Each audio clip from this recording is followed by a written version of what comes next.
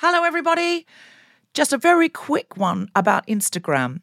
If you're on it, Meta, the parent company, is reducing the number of political posts visible to users on their feed. This is a real thing, not a hoax.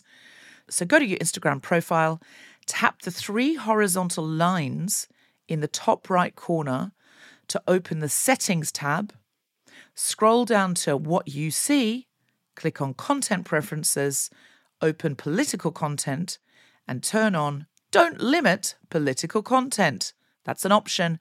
Otherwise, you won't see almost anything we post because we are deemed political. Please do that now, or you won't even see the posts about our shows, our fun things. So if you want to see Guilty Feminist content and know when we're coming to a place near you or releasing a new podcast, do it now. Ryan Reynolds here from Mint Mobile. With the price of just about everything going up during inflation, we thought we'd bring our prices down. So to help us, we brought in a reverse auctioneer, which is apparently a thing.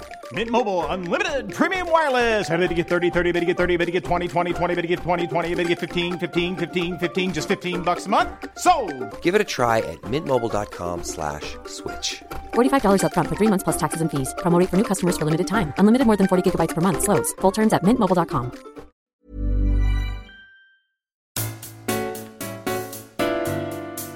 Live at the Manchester, the Guilty Feminist presents a very special edition of the podcast when the new book, Feminists Don't Wear Pink and Other Lies, curated by Scarlett Curtis and featuring some very special guests. This is The Guilty Feminist, the podcast in which we explore our noble goals as 21st century feminists and the hypocrisies and insecurities which undermine them. This is a special edition of The Guilty Feminist podcast, hosted by Penguin Live. Scarlett Curtis is a writer and activist and curator of this new book, Feminists Don't Wear Pink and Other Lies. Scarlett, hello. Hello. And do you have an I'm a Feminist but? I do. I'm a feminist, but I have 3 younger brothers. And this week, when very excitingly for her work, my mum was given a free Apple Watch, which she didn't know how to use, I argued that it should be mine because throughout my lifetime, I was going to earn 18% less pay than my 3 brothers. And I won. Yay! So it worked. So you used the gender pay gap to get free merch over Smart. my brothers. Amy Trigg is an actor who most recently appeared in Mamma Mia, Here We Go Again. Amy, hello. Hello. Do you have an I'm a Feminist but? I do. I'm a feminist, but I'd quite like to get catcalled once in my life.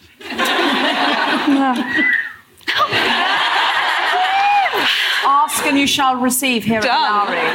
And I've got it recorded. Yes, you do. You can play that back. You could make that your ringtone. Grace Campbell is a comedian and activist and co-founder of the Pink Protest. Hello, Grace. Hello. I'm a feminist, but whenever I do any form of public speaking like this, I scour the crowd to see if there are any hot, single-looking, woke men. But I cannot see any of you, so you might be out there, and if you are, follow me on Instagram after. Follow me on Instagram. That is such a young millennial Gen Z way of I don't even get people's numbers now. I'm like, just follow me on Instagram. Follow me on Instagram. I was thinking you were going to say meet me in the bar. No. Nothing like that. Slide into my DMs in like 6 months. How do Gen Zs have sex? I don't understand it. And if you follow that description, follow me on Instagram. I never, ever want to see you in real life. Are there any woke men of that description? Let's give us a cheer.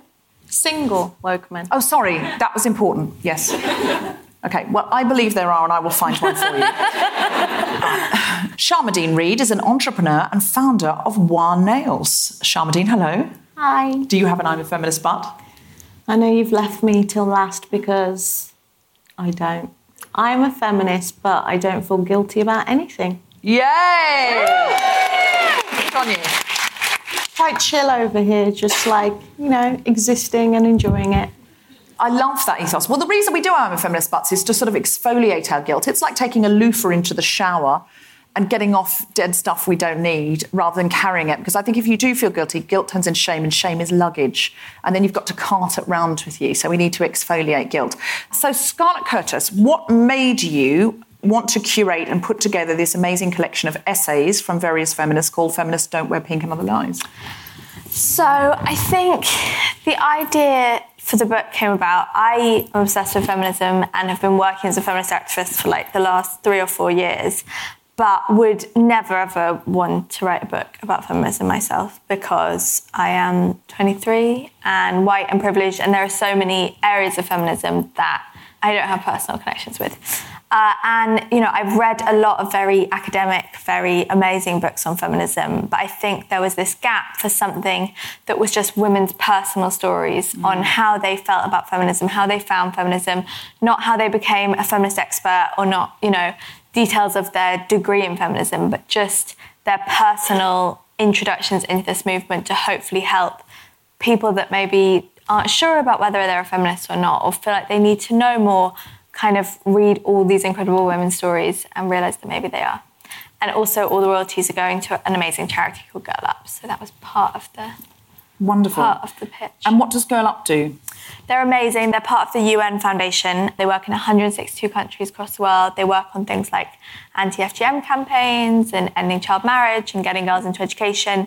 Then they also train girls in the UK and America to be like girl advocates and talk to their governments and stuff. Wonderful. Very cool. Wonderful. And all the money for all the profits are going to that? Yeah, all the royalties going to that. That is fantastic. So, Scarlett, could we kick off by having you read your essay or a piece you've written for this book? Yeah, so I've written a few pieces in the book because everyone was a tad late on filing their pieces, and me and my editor began to panic that no one was going to file. So I ended up writing a few, but this one is called Feminist Comebacks, and I'll just read a bit of it. One of the first things that happens when you publicly declare yourself a feminist is that you start getting asked a lot of questions. As soon as you clip on the phone case or wear your t-shirt loud and proud, you are seemingly declaring yourself open for inquiries. If you're anything like me, these probes into your political beliefs will leave you a mumbling mess. I've read enough books and academic essays on feminism to fill a fairly substantial library, and yet as soon as I'm asked to sum it up, I start sweating and string together a few unintelligible sentences before loudly shouting, "Because Beyoncé!" I'm running to get another drink. I prepared for tonight, which was why that didn't happen. To save you from this embarrassing fate, I put together a collection of the feminist comebacks that I wish I'd thought of in the moment. Rip out this page, keep it in your back pocket, and whip it out next time you're at a party or stuck in line to the loo with a drunk man. What even is feminism? Great question. It's actually something I'm really passionate about. Feminism is a centuries-old social movement fighting for the equality of the sexes. Intersectional feminists, I'm one of those, believe that all people are entitled to the same rights, and they fight to end all discrimination based on gender, sexual orientation, skin colour, ethnicity, religion, culture, or lifestyle. I think Bell Hooks said it best when she said feminism is a movement to end sexism, sexist exploitation, and oppression. All this feminism is political correctness gone mad. Can't you take a joke? Great question. Thanks for checking. You're mistaken. I actually love jokes. I've got one for you.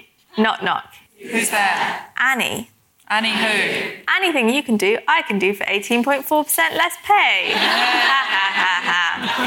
But jokes aside, political correctness gets a bad rap, but all it really boils down to is minority groups asking that they not feel marginalised and hurt by everyday conversations or the media. I love comedy. In fact, it's one of my favourite things, but I'm afraid that jokes that offend women, people of colour, disabled people, trans people, or others in the LGBTQ community just aren't funny to me. Let's chat when you come up with some better material, preferably something that doesn't offend my friends. Don't you worry that all this feminism is going to make you really unattractive to men? Great question. Glad you asked. The thing is, I'd rather not snog a boy who doesn't believe in women's rights or understand that the fight for women's equality benefits every human in the world, not just girls.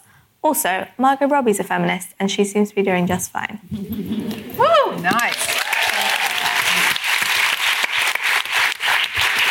That was great. It was like a frequently asked questions of feminism, and it's put it in a really succinct and funny way. And I think sometimes when I was touring with my book recently, the Guilty Feminist book, so many women, when they were having their book signed, said they felt like the humorless one at work. They felt like they were the one who couldn't take a joke, who was wanting things to be different, who somehow was always on the out. And they said to me on Mondays when the podcast comes out, I remember, no, I am fun. No, I do have a sense of humour. I am the fun one. And I want to call my next book In on the Joke. I love that. Because I think it's a privilege to be in on the joke. You're in on the joke if you're part of the power structure. So we can create our own power structures outside. I think that's a really powerful piece. Amy, what did you write for this book? I wrote a bit about being a disabled actress and then the impact that improvisation had on my work as a human and an actor, and also about Amy Poehler and Tina Fey. Because I think it's great to have female role models, and I don't think I had that until later on, except for obviously my mum and everything. Could you read it? Yes, I absolutely can. Okay, so my main obstacle is being disabled. My other obstacle is being a woman. Being disabled means that sometimes I can't get in the room. Being a woman means that sometimes my voice isn't heard when I'm in that room. Intersectionality at its finest, no? 2 years after graduating from Mount View Academy of Theatre Arts, I read Tina Fey's Bossy Pants and Amy Poehler's Yes Please. Both are amazing memoirs written by goddesses of whom we are not worthy.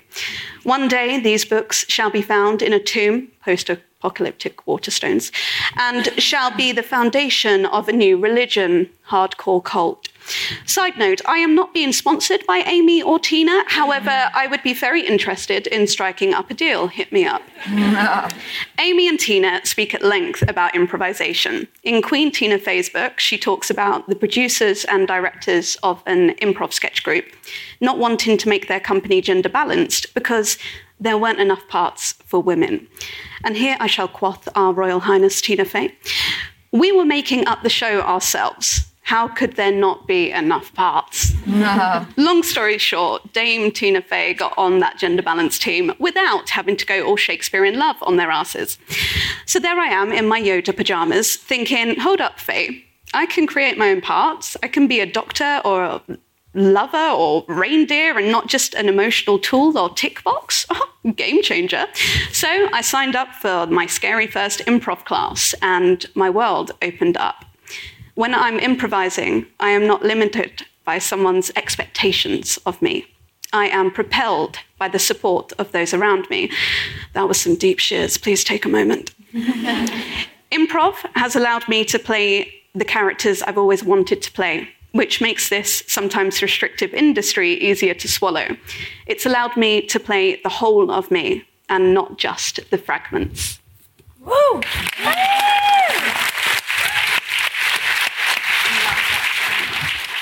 So let's pause there and throw it open to a discussion. How much do you think the expectations of the society around us, patriarchal structures, limit us? Does it take a while for you to go, hold on, I don't have to do these things, I don't have to conform? Sharma, did you come to that realisation that you could do more than society had told you could yourself? Firstly, can I just comment on Amy's piece? I loved it so much because the book... I just keep picking it up and diving in and reading like bits and bobs of my friends' work, and it's really exciting. But the reason I loved your piece is because you've called it improv, but it's essentially the same thing that I personally believe in, which is writing your own rules and writing your own story. And to answer your question, I didn't ever make a conscious decision that I was going to go against the narrative that was decided for me, because you say that you had your 2 setbacks of disability and female. I'll never forget on my first day of cultural studies at university, I studied fashion, but we had a cultural studies class. The lecturer said, if you're male, you get like a plus, and if you're white, you get a plus. And then it had like male, female, black, white, and you can see where this is going. It was like plus for white male and plus minus for black male, and then minus plus for white woman, but then 2 minuses for black female. But I was like, but 2 minuses make a plus. So I would say less about I had conscious against the rules. But what I always did as a kid, and I have no idea, this is just inherent in my personality, I just did whatever I wanted to. And I didn't say, I'm going to do this because this is against what everyone thinks of me. I'd just be like, well, of course I can move to London by myself. Well, yeah, that's what I'm going to do. And I'm going to run a business and I'm going to do this and I'm going to do that. And that's what I do.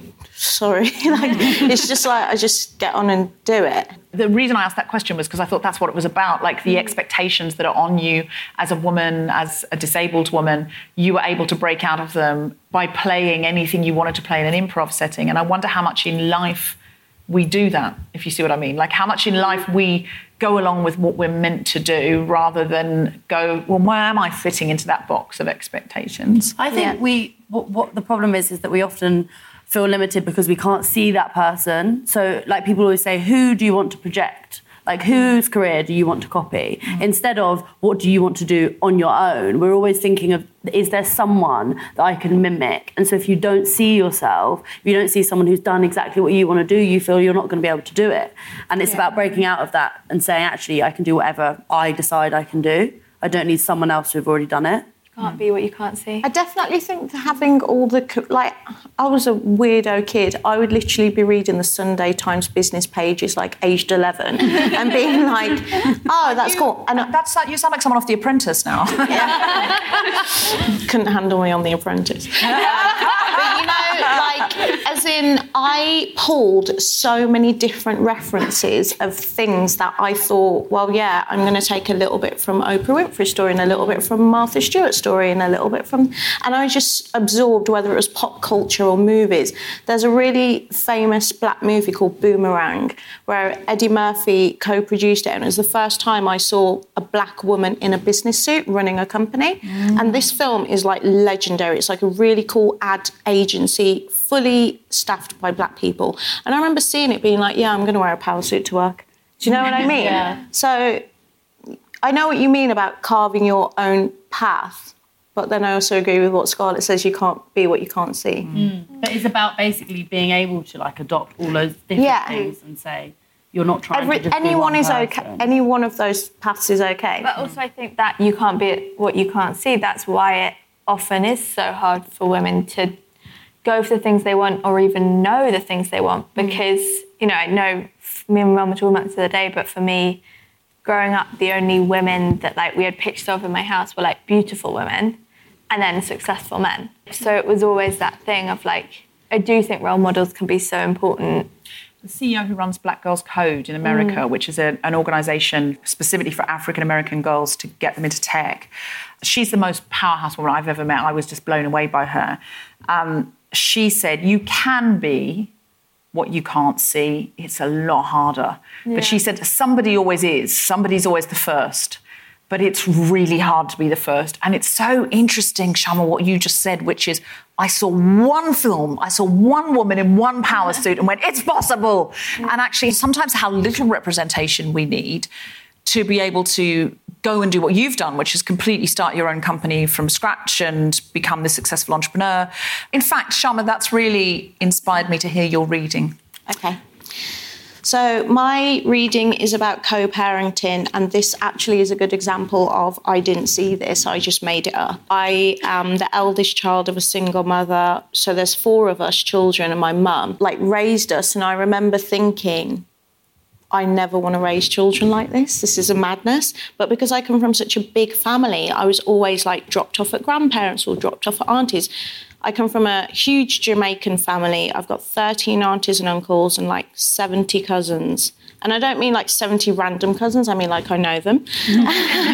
So we had a surrogate family. And when I started my company, War Nails, I was 24 years old. And one of the first highs I had was a single mom who just walked in off the street and was like, this is cool. What is this? And I was like, it's a nail salon. She's like, oh, I like painting nails. I was like, okay, cool. Do the course and you can come and work here. I gave her a job, and I remember that the more, I've had probably over 100 girls work at WAR over the last 9 years the company's been in existence. When we first started 9 years ago, the thing that stopped women excelling at work in my particular workplace was childcare. They would always turn up late, babysitter didn't come, mom can't look after the child, various issues based around childcare. Later on, it became more about mental health and anxiety. So I was thinking about how these two things were linked and how the progression of my team was very much limited by co-parenting. I had my son when I was 26, so the middle of setting up this business.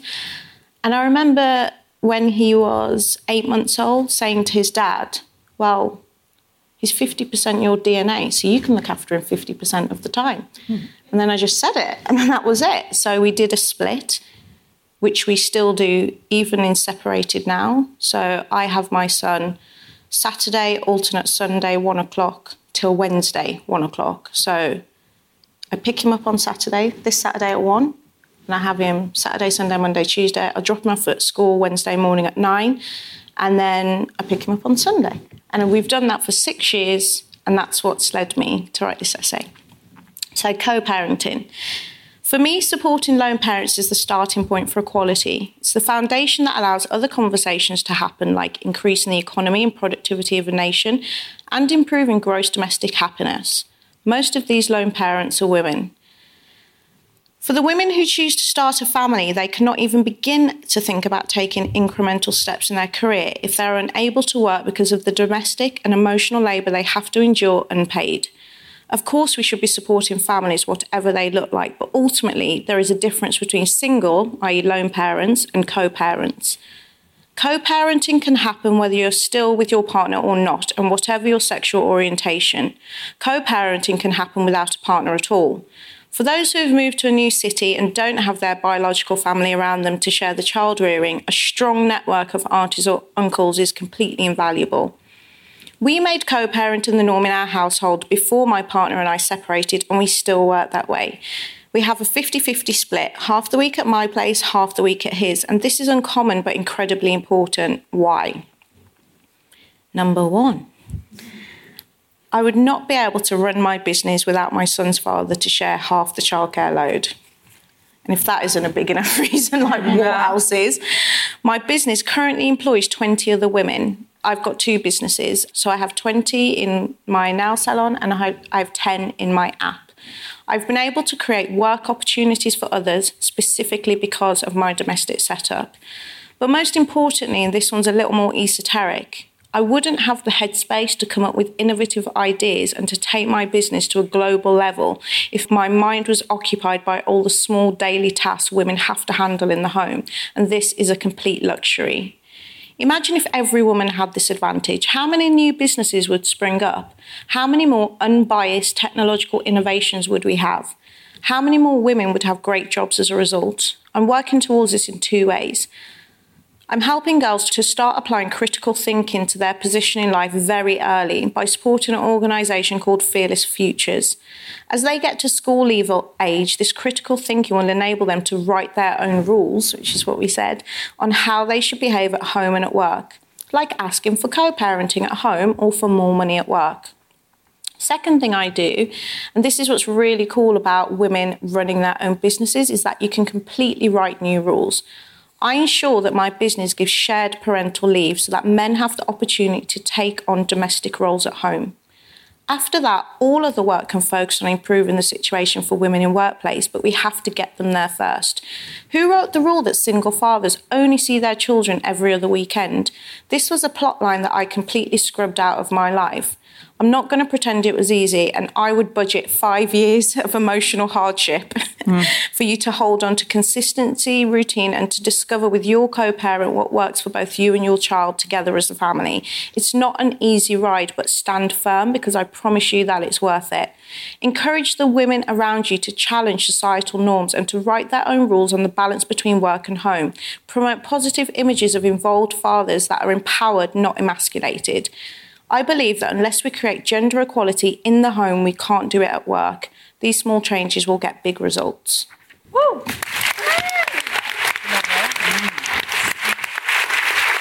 That's it's a really practical piece of writing.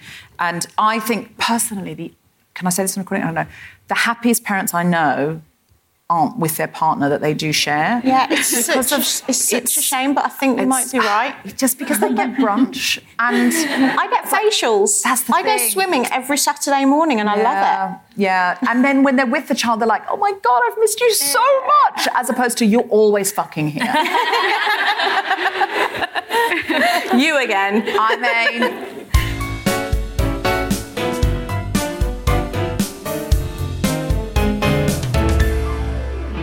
Hello, Guilty Feminists. It's Deborah Frances-White. I just wanted to let you know there is a show in London, and some of our listeners complain they can't get tickets, that they're not available. So get in now if you would like to come to the Coliseum, the home of the English National Opera, on the 27th of November. Rachel Paris and I are doing a show about music. It's going to be a riot of a night.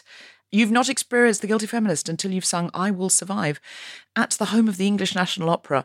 It will be 10:30 p.m, but it's only a one-episode show, so don't worry, it won't go on forever and the tubes run late. Please book now at londoncoliseum.org. That's London, COLISEUM.org. It's going to be a wonderful night. Also, we are coming around the whole of the UK to do a really big tour. This is going to be an all-singing, all-dancing, really fabulous, feel-good evening of, let's be clear, feminist cabaret, feminist vaudeville. This show will not be podcast. You've got to come out for it. And if you go to guiltyfeminist.com, you can see that we should be coming to a town or a city near you. Look for the closest one. Tickets are going fast, I warn you, so get tickets now for next year or they're going to all be gone. They really are going fast. They also make great Christmas presents. Could you do me a favour? We really want to keep this podcast running every single Monday, including Christmas, throughout the whole year. And what that means is we need a little bit of help from you. Here's something you could do. On your phone, go to Apple Podcasts, or on your laptop, go to iTunes.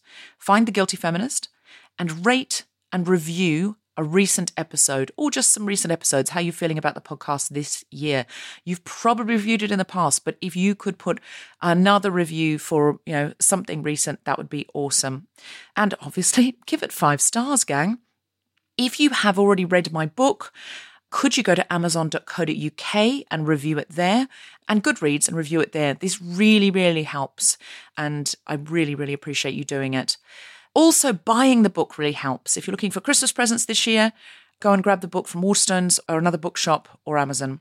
We'd love to see you at Global Pillage, and we have some live shows coming up at King's Place in London on the 8th of December and the 15th of December, where we're doing our Christmas special. You can get tickets for that at kingsplace.co.uk.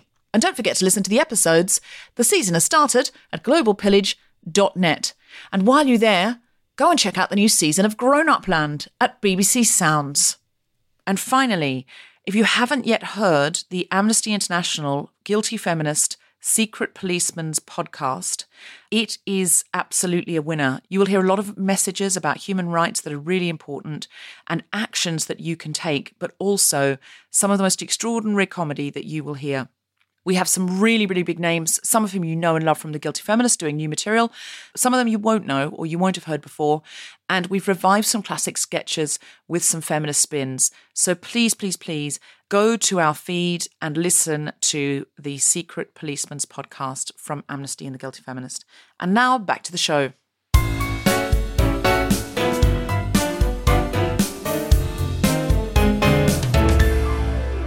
Grace, you don't have any children. How do you do your feminism in everyday life? That's the way Sharmadean does her feminism. She's actively, every single time she goes to work or fully parents, she's living her values. How do you think you do your feminism? Well, I have lots of conversations about all of this stuff. I try and unpick all of the bad thought patterns that I've gotten into my head. I can't do things, or that I need to fancy a certain type of man or chase after a certain thing that isn't good for me. And also, I masturbate a lot. And I think that is an act of feminism. Which leads us to your reading. What a beautiful segue. I know. That's the most beautiful segue I've seen in the business. This is called The Female Wank, but female is crossed out, so it's really just called The Wank, but you can't see it, so it's that, it should just be called The Wank. Beautiful podcasting description right there. Okay. The first time I was turned on, I was 8. Kim Kardashian's sex tape. A girl in my class showed it to me after school. My vagina felt like a hot air balloon. I ran home so that I could finish the feeling alone. I'll never forget it. Sex with myself for the first time. A feeling of utter bliss, and then suddenly I felt ashamed, disturbed, like I deserved to be locked up. But I continued to do it all the time in secret. A teddy bear, a pillow, a TV remote. It was the biggest source of comfort and the biggest source of loneliness. No one had ever told me that girls could touch themselves. Meanwhile, boys were being boys, wanking in the toilets at school, wanking alongside their friends to the same porn video, a community of wankers. Fathers were joking with their sons about what type of porn they watched, coming of age. Boys were taught to think that the female orgasm was as simple as unlocking an iPhone. All you need is a light fingerprint and she will come. Sex with boys was a misunderstanding. When it happened, there was no hot air balloon feeling. He thought, oh, put it in there and she'll enjoy it. Every time I so much as sighed, he thought it was an orgasm. His pleasure was more important than mine, and my pleasure was locked up in the box of secrets because I still thought I was a freak. It wasn't until I was 20 that my friend told me that she did the same. What I would have done to have known that for all of those past 12 years. All that anguish wasted on nothing. And so the next time I had sex, I put my hand down there and I showed him how it was done, whoever he was. The sex I have with myself unlocks new levels of sex I have with other people, like Candy Crush. Patriarchy has attempted to write female pleasure out of our culture. Patriarchy wants us to think that our sexual gratification can only be granted to us by a man. But life is too short to be having bad sex. So tell your mates that girls might too. Nice.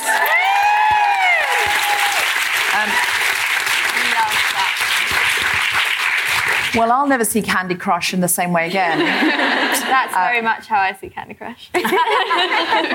Well, I certainly have a new euphemism. I'm just going off to play Candy Crush. Because we want to throw over to you for questions, I'm going to read mine, and then we can open it up and we can all have a great big old chat. Mine is called Pink Protest, and the reason it's called Pink Protest is because that's the outfit that Scarlett and Grace run. So I was sending it off to them with the email heading, "This is for you, Pink Protest people." Is that right? And that's how it ended up in the book, Pink Protest. To be fair, you were also one of the people that did send quite late. So that might be why it happened. I mean, what it should be called is Black Lesbian John Cleese. Which would have been a weird subject heading to get in Penguin Random House's email inbox. Much weirder. Recently, the BBC's head of comedy, Shane Allen, said in a response to a reference to Monty Python's Flying Circus, well, if you're going to assemble a team now, it's not going to be 6 Oxbridge white blokes. It's going to be a diverse range of people who reflect the modern world. It caused the usual furore and Terry Gilliam snapped back. Terry Gilliam's one of the Pythons, in case you're young. The Pythons are a sketch group, in case you're young. Terry Gilliam snapped back. "It made me cry, the idea that no longer 6 white Oxbridge men can make a comedy show. Now we need one of this, one of that, everybody represented. This is bullshit. I no longer want to be a white male. I don't want to be blamed for everything wrong in the world. I tell the world now I'm a black lesbian." Gilliam, and many who agree with him on Twitter, is not taking into account that most stories are still told from a white male, straight, and in this country, often Oxbridge point of view. It's unlikely that 6 white men would get their own sketch show now because there are more routes to comedy for people who've had other life experiences. The renowned Cambridge Footlights sketch group and breeding ground for the comedically famous used to be an exclusively male playground. Now women have a chance to perform, write and direct. Working men's clubs, traditionally all-male preserves, as the name suggests, were the training grounds for stand-up comics. While it is not uncommon to see a comedy club with an all or almost all-male lineup in 2018, there are many places where women can tell their jokes and develop their craft. The same is true for men of colour on both counts. White straight men are still massively overrepresented on our TV screens, but other groups are definitely becoming more visible. It is certainly not easier to be a black lesbian. As comedian Lolly Adefope quipped on Twitter, "Name your favourite top 5 black lesbians working today." However, it is possible that a black lesbian's comedy voice might have a route to market now. When the Pythons got their first commission, it was simply inconceivable that a black woman, let alone an out gay black woman, could be seen or heard on a national network. I love the Pythons, and like most people in British comedy, can quote swathes of their work. Imagine losing the Dead Parrot sketch or the Cheese Shop. It'd be awful if they weren't there anymore. Now imagine the sketch shows we did lose because we never got to hear the genius comic voices of their black lesbian counterparts. That's certainly what happened. There were definitely hilarious comedy minds and exquisite sketch performances among the black female queer community in 1969. There were women who had their friends and families in hysterics, mimics, surrealists, satirists. Most of them correctly assumed that they could never perform their work publicly or develop material that would be showcased on television. They got another job. Others, no doubt, submitted sketches but were turned down and gave up.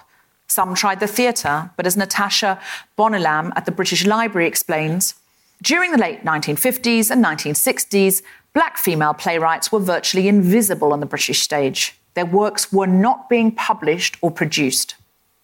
Some of those women are elderly now.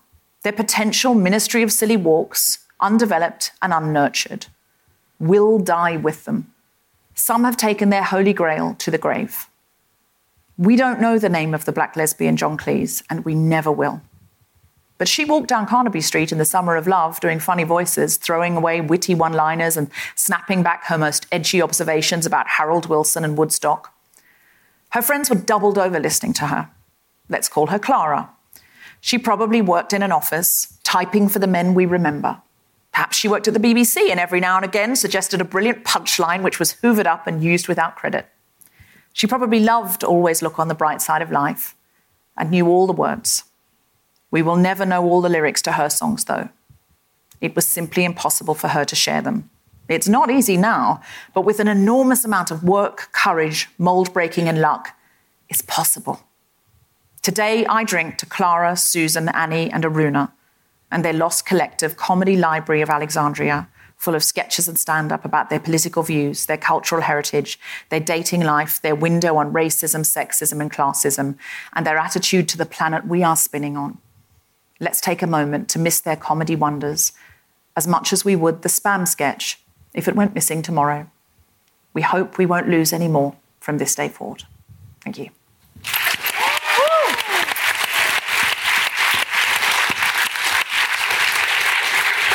So, gang, you've sort of heard some of the essays in here. There are so many more wonderful ones. We would love to hear your questions now to get some conversation going. Has anybody got one? There's one over here. A few years ago in my job, I was told to bake a cake as a way of an apology to my colleagues who I'd annoyed. Now, at the time... Not the first question I thought we were going to get. Not going to lie to you. I'm loving this. At the time, I was like 21. A bake-off apology? Probably not as glamorous because I hated everyone there. Was your but I was told to do it and I never said anything because I was just, he was my boss and I just shit it and I panicked. So what advice would you give to people who are in that situation where people are just kind of... I mean, you're literally the only person that's ever been in that situation. No, I'm joking. I know what you mean. Could you unpack it for us a little bit more? Because I do know what you mean. But... I worked in a school and on a teacher training day, I was in the staff rooms, there were no kids and we would, me and some of the other younger TAs were just having a bit of a laugh and a bit of swearing. And so one of the older TAs reported us saying that we were being really inappropriate in the workplace. But there were no kids around. It was in a staff room. It's not like we were swearing in front of all the kids.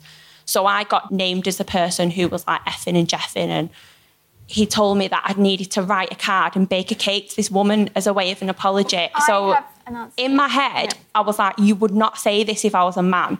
But I just did not. I could not say anything. I was stunned. So, yeah, just what advice would you give to anyone else in that situation? Thank you very much.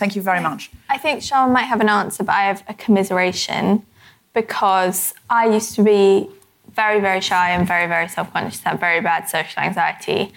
And I genuinely believed this, that the only thing I had to offer the world was that I could bake. And I thought it was the only good thing about me. And when I started university, I would take brownies to every single class that I went to because I thought it was all I had to offer. And I do think it's a particularly female thing. And I felt so worthless in myself that I thought, this is a nice thing that women are supposed to do to be nice. I'm going to do this and people will like me. And they didn't. They just ate the brownies and then left. But so I don't really know what to do. But that I do recognise that kind of attitude. Do you have any extra ideas? Sharma's got an answer. Sharma's got an answer, so I thought you must have indicated. Do you have an answer? Well, my answer is slightly linked to Scarlett's essay, actually, is that when you're 21, or if you haven't had opportunities for conflict, it's very hard to know what to do in each situation. So everyone in this room will be at varying levels of conflict resolution. Sorry, I am super practical. It's so boring. I'm like, so what I found is that the ability to negotiate and the ability for conflict resolution is just a muscle memory, like everything else. In the same way that if a boy texts you or comes up to you in a nightclub, you have some default responses, right? You know what to do in that situation because it's happened to you so frequently. You'll either be like, yeah, I like you, or who are you talking to, or as if. You have your default responses. So what I do, one of the best lessons I've ever given myself is in the art of negotiation. I watched Stanford lectures on it. I read The Art of War. I watched Never Split the Difference from FBI hostage experts, because I found that as a woman, I was constantly being talked into things that I didn't want to do. So all my advice to you would be to accept that you were 21 and that happened to you and it was the first time, but it won't happen again, because you'll go and do your homework. You'll prepare yourself for all the different situations and scenarios you would be in, and you would prepare how you would feel in that. And I still get caught. The only times when my feathers get ruffled is when I'm caught off guard and my response isn't like the one I would do. And it doesn't happen very often to me, but when I respond in a like you said, stunned, because that's the feeling, right? You're like, someone blindsided you. That's when I'm like, oh God, well, let me just prepare what I'm going to do next time, you know? So yeah, we all have these situations, but... What was the thing that we should look up? What's the negotiation thing? Oh God, there's so many. It's called Never Split the Difference. Never Split the Difference. The Art of Negotiation from a former FBI hostage. That book changed my life. Yeah. If you try and have an argument with me now, right, like in a workplace or something, I have all the lines. Wow. Okay, I'll give you a really good one that you can all try tomorrow. If someone does something to you, don't say, oh, why are you being like that? Just say, it seems to me like you're feeling unsettled. Tell me more about that. Oh. Try it. It seems to me that I've upset the other teacher in some way. I'd like to know more about exactly what she was feeling and how I would literally turn it all on them. And also what a cake has to do with this situation. No, but that's the thing. I wouldn't even mention the cake. I wouldn't mention the cake. I would say, it seems to me like I upset somebody in this situation. Please tell me more about that, and let them dig themselves into a verbal hole. Because then they'll be like, yeah, what's this got to do with the cake, actually? This is good. So if they come back with cake, you go, could you explain to me the relevance of a Victoria sponge? And then they'll be like, well, I'm just saying, you know... The more they say it, the more they'll sound stupid. Yeah. I'm taking notes here. This is really good stuff. Women, I actually found, do you know the Working Women's Club, The Wing in New York? Yeah. I took a photo of an incredible book that was on the library called The Art of Negotiation for Women, and I'm going to buy that one specifically because it's a big deal. Do you know, Sharma, we had on the podcast, it's the only episode we've ever charged for, and generally we give the money, the proceeds to a charity of the month or whatever, but we had a former MI5 negotiator on the show. I mean, you would love it. I need that. Oh, she used my negotiation game over here. She used to get hostages back. Wow. And her techniques were really, really interesting. But she used to work for MI5 and now she just does that freelance. And I was like, who's calling a freelance hostage? She said, corporations, aid organisations, they don't have time to be fanning around with, She said they just need their people back right now, so they call me. I was like, this is fascinating. And I said, but, how would people get in touch? She said, they could find me if they need me. I was like, oh, my God. You can buy it's the only episode we've ever sold, and it's a £5. You can go and download it. OK, let's have another question. So just on that point about muscle memory, actually, so that's a really good tool, but I'm 38 and I can't change my muscle memory to stop apologising. And I've been to see several wonderful talks like this from other feminists, and I'm not huge on massive novel reading, but I read a lot of feminist articles. I love Cindy Gallop. I love a lot of you up there. Some of you are new to me, but I don't know how to stop apologising. Could you give me an example of situations that you apologise in? Are you interrogating me? It seems to me. Grace is very good on this. Grace has helped me with this more than anyone in my life, because I have the same thing. Yeah, Scarlett does have the same thing. But, like, I think... I'm sorry. It's deeply ingrained in us to do this, and it's so hard. Like, I'm 24 but started working in TV when I was 22, and at the beginning I would constantly be in meetings with just men, and I would say something and I would think it was really good when I was saying it, and then as soon as I would say it, I would say, oh sorry, anyway, don't mind. Like when you say no worries if not, we always end things with no worries if not, rather than I want this from you, so please can you give it to me. But as women we feel it's courteous to say, oh please can you do this thing for me, but no worries if not, but I actually do really need it, but no worries if you can't do it, but I actually like really need it. So I think that's the only thing that I can say is that, and I say to Scarlett, it's like it's so deeply ingrained in us, and it's about unlearning that and unpicking it and doing that work with yourself really, because it's sadly it's been offloaded onto us. Amy, you look like you're desperate to get in. Yeah, no, I was going to say, kind of bouncing off the sorry thing, for me, it's muscle memory not to do anything. If something is happening that I don't agree with, quite often I'll find it easier to sit back rather than raising my voice. And the way I've tried to combat that is to think what my best friend would tell me if she or he saw me in that situation. So that's what I try and do. I think, would Sam want me to send this email? Would Jess do that? Would Anna tell me to do that?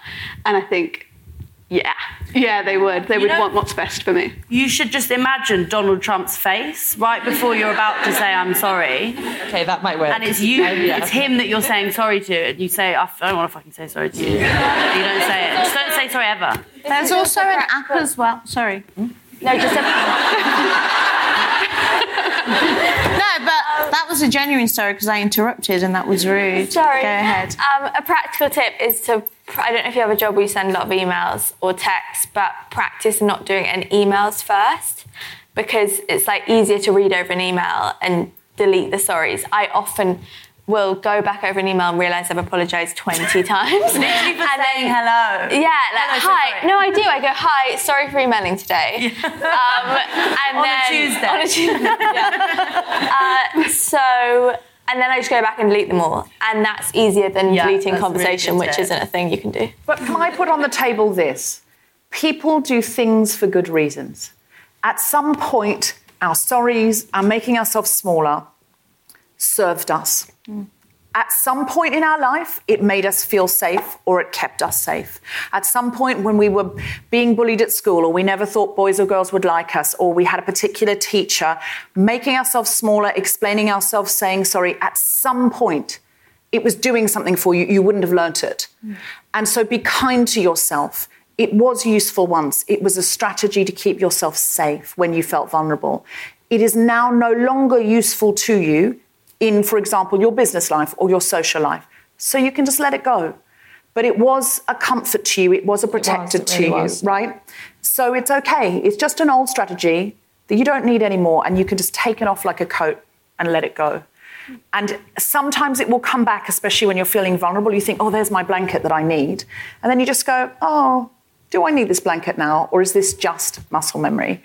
And you can let it go. And I find things like, if I'm in a meeting, and I've taught lots of other women to do this, and there's a couple of chapters about confidence in my book, the Guilty Feminist book, is actually making little tallies of how often the most powerful person in the room who's making all the deals or making all decisions or butting in or whatever, how often they're qualifying and how often you're qualifying.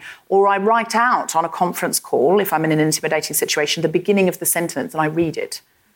So I say, I'm just going to come in, Jeff, because it's important to say here. And if I write that out, the end of the sentence will not be something that doesn't matter. Because I've told my brain, this is important, Jeff's got to shut up. So start rehearsing those things and realising that's just a new strategy, but don't beat yourself up for it because at one point it kept you safe. Also, perhaps a training wheels version of that is to replace sorry with thank you. Thank you for waiting for me.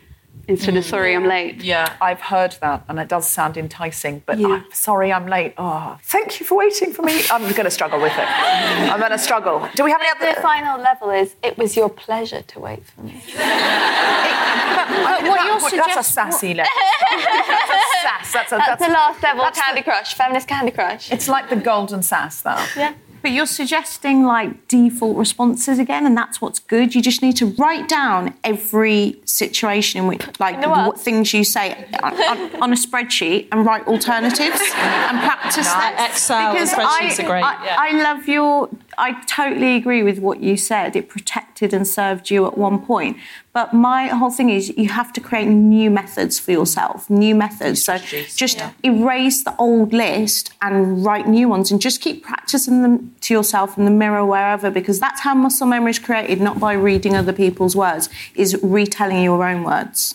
Also, sorry, because I'm a techie person, there are 2 apps that are useful for this. If you do a lot of video conferencing, and you use Zoom video, it will tell you on the conference if someone's talking too much. Oh my God. There's also a really cool app called The Interrupter, where you can have it recording in a meeting room, and if a woman gets interrupted, it will beep by a male voice. And then the third thing is there's an app, which I'll tweet all of these later, that, you know, like autocorrect on email, it deletes all the female sorries, and like, wouldn't you mind if you write, would you mind if, it will like autocorrect it to, can you? Wow. So yeah, well, if you let us have those, we can put them in the show notes for the podcast as well. I'll send them to you because they're highly useful things. Like sometimes you need data to prove that you're right. It seems to me that you are correct, and I'm not sorry about it.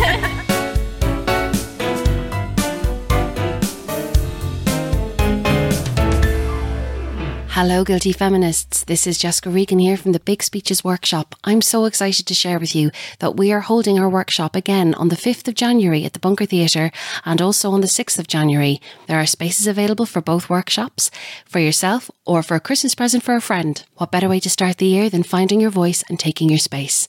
Looking forward to seeing you there.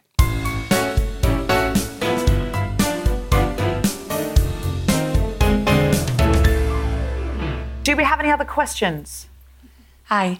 I'm not great with public speaking, so give me a minute, but... Wait, can we just rewrite that? Yeah. I know. I just feel like we just said that. What you need to say is... My app is telling me... Thank you. Can we just rewind? Yeah. Start again. I'm so happy to be here, and here is my question. So great to be here. So basically, I'm in a really male-dominated career. I'm only one of 5 women in the country that do my job. Wow. Can you say what that job is? So I'm a groundsman for a football club. I work on the grass. Wow. Yeah. Are you groundsman or are you groundswoman? Groundsperson. They actually corrected it. I was the first female in the career, so they corrected it from groundsman to groundsperson. Here we go. Actual glass ceiling. Yes, you have smashed a glass. Ironically, a grass ceiling on the ground. Yeah. It's like a grass ceiling. It's a grass ground. It's a glass ceiling, grass ground situation. Continue. So, unfortunately, a few years ago, I was on a night out with my colleagues and unfortunately groped by my manager. At the time, I didn't know what to do and I really pushed it back, and I've only just learned to deal with it. My question would be, in such a male-dominated career of a woman being in that situation, what advice would you be to kind of forward that and get on with what you're doing and kind of report it and have that strength to do it? Because I was the only female. I felt like I didn't have that backing. And the guys kind of passed it off as a joke. You know, they were like, grabbed your ass, you know. It was kind of the norm. And I don't want other women to feel like that. So I would like to know how you would advise other women on processing and going ahead with that. Can I just ask, did they pass it off as a joke at the time, or did you try and talk to them afterwards? So at first I went up to 2 of the guys and I said, look, this has just happened. I am not happy with it. I want you to know, in case I take this forward. I was really unsure as what I was going to do about it. But I made people aware that it had gone on, and that if my manager was saying that never happened, then I always had that proof that 5 minutes later I told someone. But and was that when they brushed you off? No, they were really good with it. It was when kind of the rest of the guys knew, they kind of laughed at it and you were like, oh, well, you know what he's like, or, you know, just kind of one of those things. And did you take it any further? No. I found that the relationship I had with my manager was quite distant anyway, and I felt like it would not help me progress in my career, as I'd like to stay where I was for quite some time. And have you ever spoken to him about it since? No, I don't. Everyone else knows, but with him, he's quite not someone you can confront. So I never brought it up with him. It's so difficult in male-dominated environments because this happens in comedy all the time. And exactly what you're saying is, I take this forward at the expense of my own career. And if you look at what happened with the women who were sexually assaulted, if that's the right turn of phrase, by Louis C.K., they did report it to other people in comedy and they were told, well, you're lucky Louis likes you, or don't make it awkward, you won't get booked for the gig, he will. And then he lied about it for years and said that they were making it up. And then they got sidelined in comedy. So it's a very, very difficult thing. And the Me Too movement is really helping us because it's providing a structure that we can use. How do you guys feel about this? I think there is, obviously, you're so a minority in terms of women in this career, but there is strength in even small numbers. So if there are other women working in this field, it's about banding together, finding that community with each other, talking about your experiences, and then you feel less alone. And then if you were going to take something forward, if something has happened to one of you guys, then you feel that you have that sort of confidence to do it, because it must feel so isolating. I can't even imagine how that feels.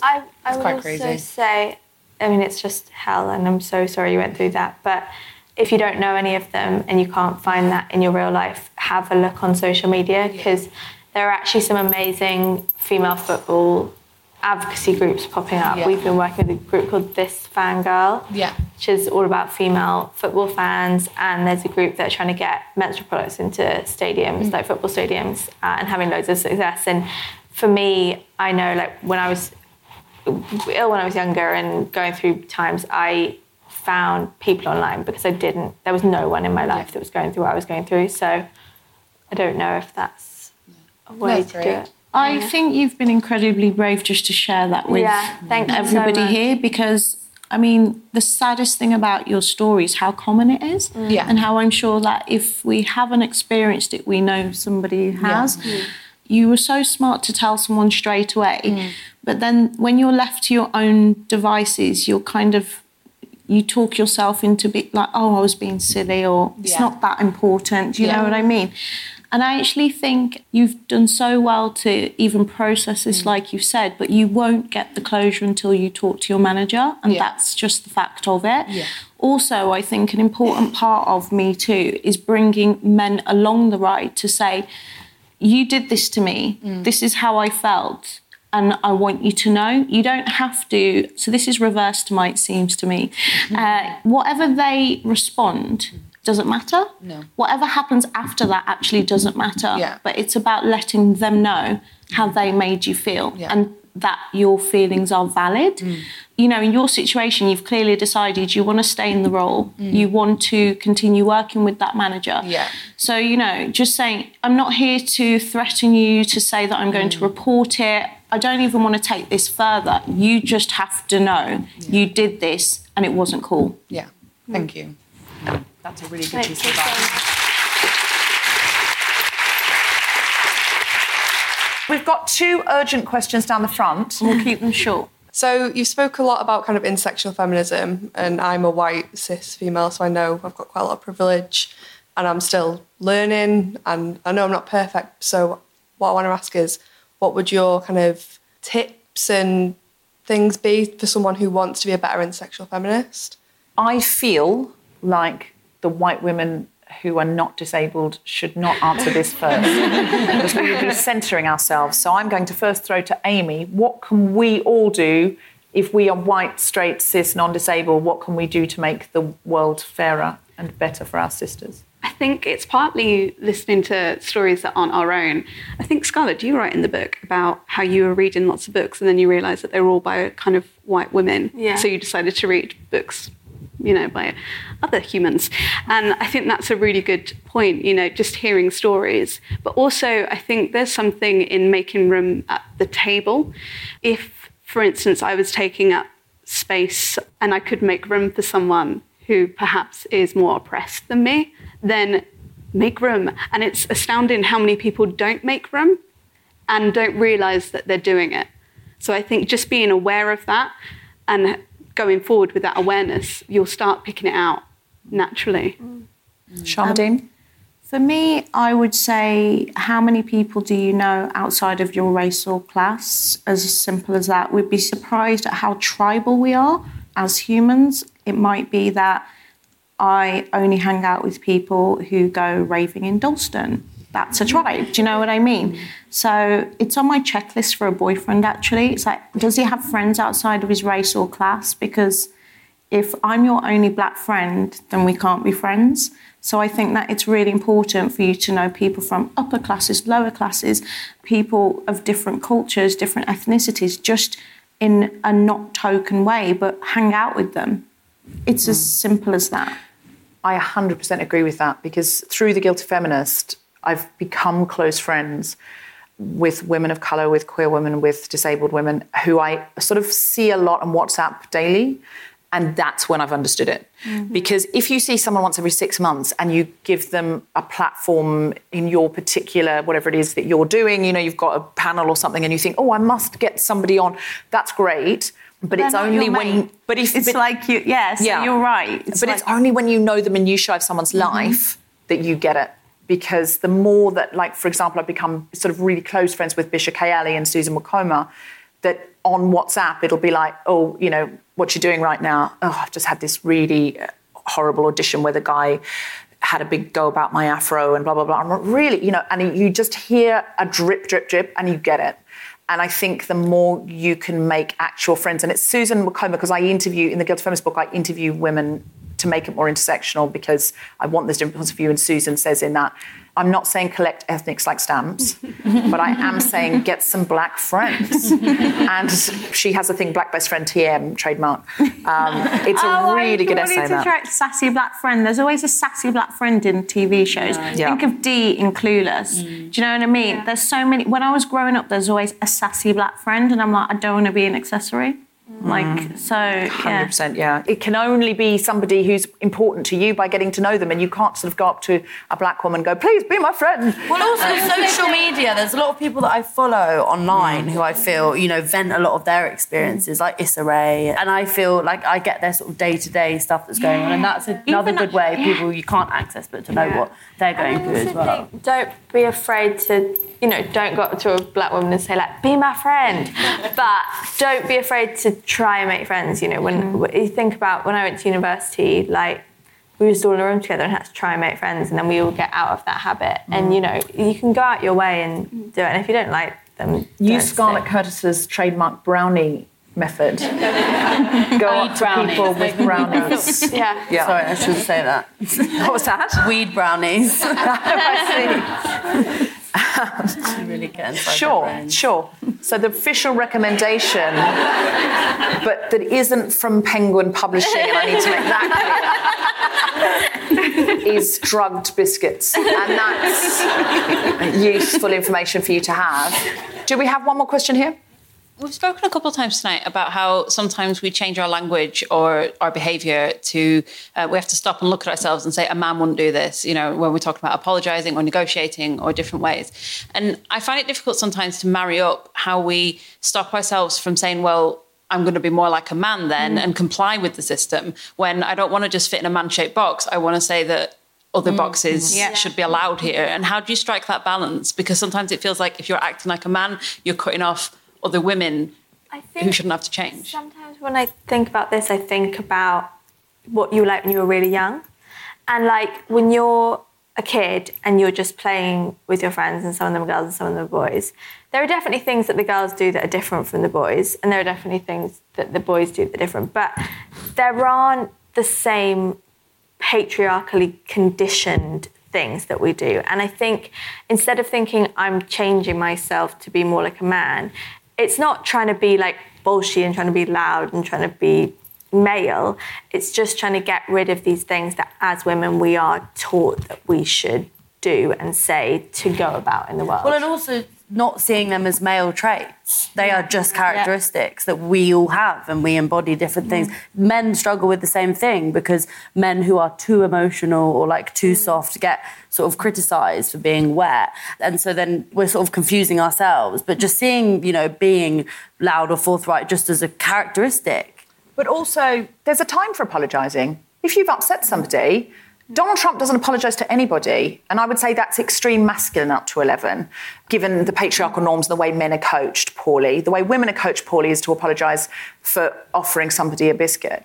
So I don't think it's about male or female traits so much as to be aware of where we've been coached into unpleasant or self-defeatist behaviours. But it's about choosing the traits that you want to have, but sadly there are some good traits that only men are allowed to have, and that's not fair. We should be allowed to pick the ones and say, I want to be like that, because that's a good thing. No one wants to be like Donald Trump, but we shouldn't allow ourselves to say there are masculine and feminine traits. There are just good traits and bad traits, and you should want to... But if you've spilt hot coffee into someone's lap, it's all right to say, I'm sorry, and here I've made you a cake. Like, it's when we are undermining ourselves with our apologies that I think it's a problem.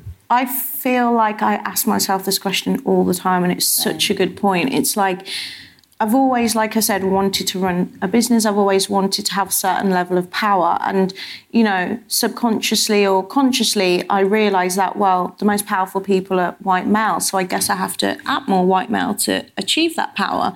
And it's an ongoing, unfinished conversation of identity to be like, well, which part of the way that I've cultivated my personality is me and which is what I've adopted to be successful?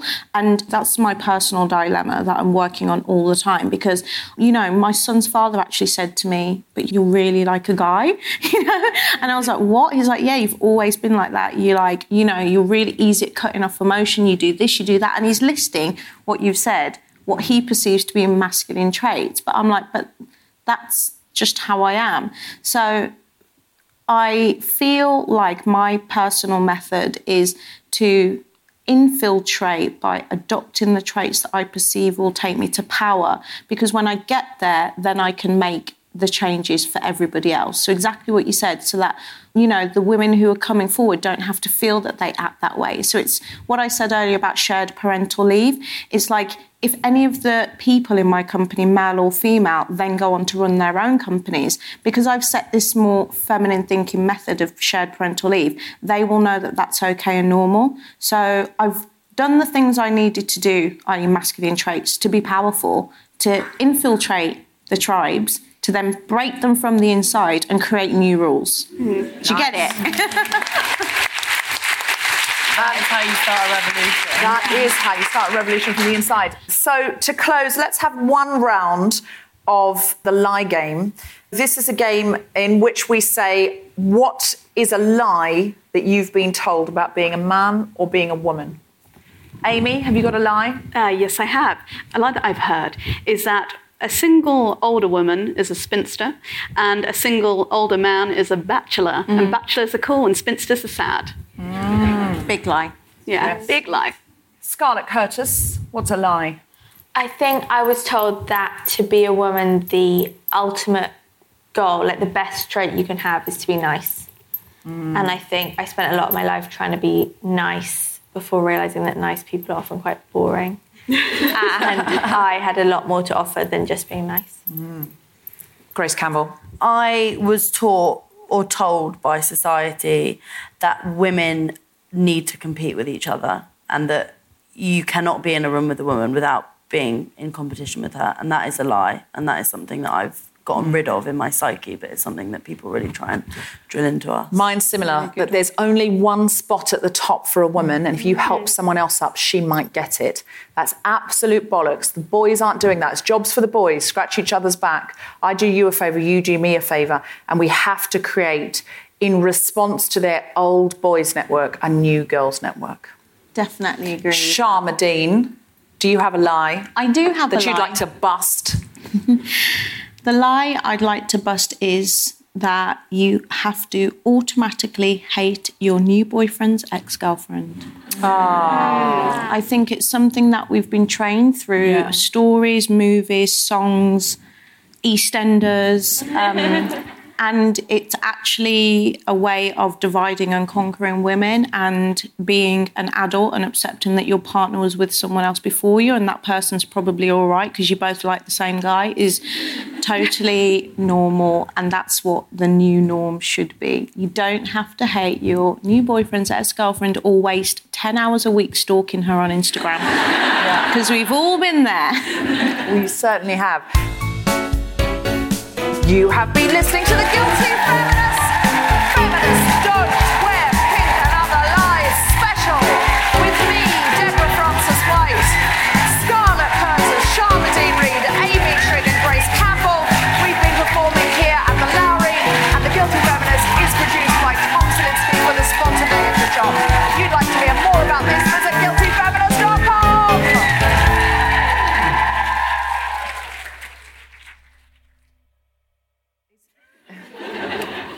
Like a terrier dog. I hope it is. There's a dog here. Oh, is there a dog? It would be brilliant if there were. I bet it's a ringtone. It might be a baby. Either we'd be happy with any of those. Or a boyfriend. They do not. I don't want my boyfriend to make that sound. I'm happy with it. I'm happy with any of those. Hey, it's Danny Pellegrino from Everything Iconic. Ready to upgrade your style game without blowing your budget? Check out Quince. They've got all the good stuff, shirts and polos, activewear, and fine leather goods, all at 50 to 80% less than other high-end brands. And the best part? They're all about safe, ethical, and responsible manufacturing. Get that luxury vibe without the luxury price tag. Hit up quince.com/upgrade for free shipping and 365-day returns on your next order. That's quince.com/upgrade.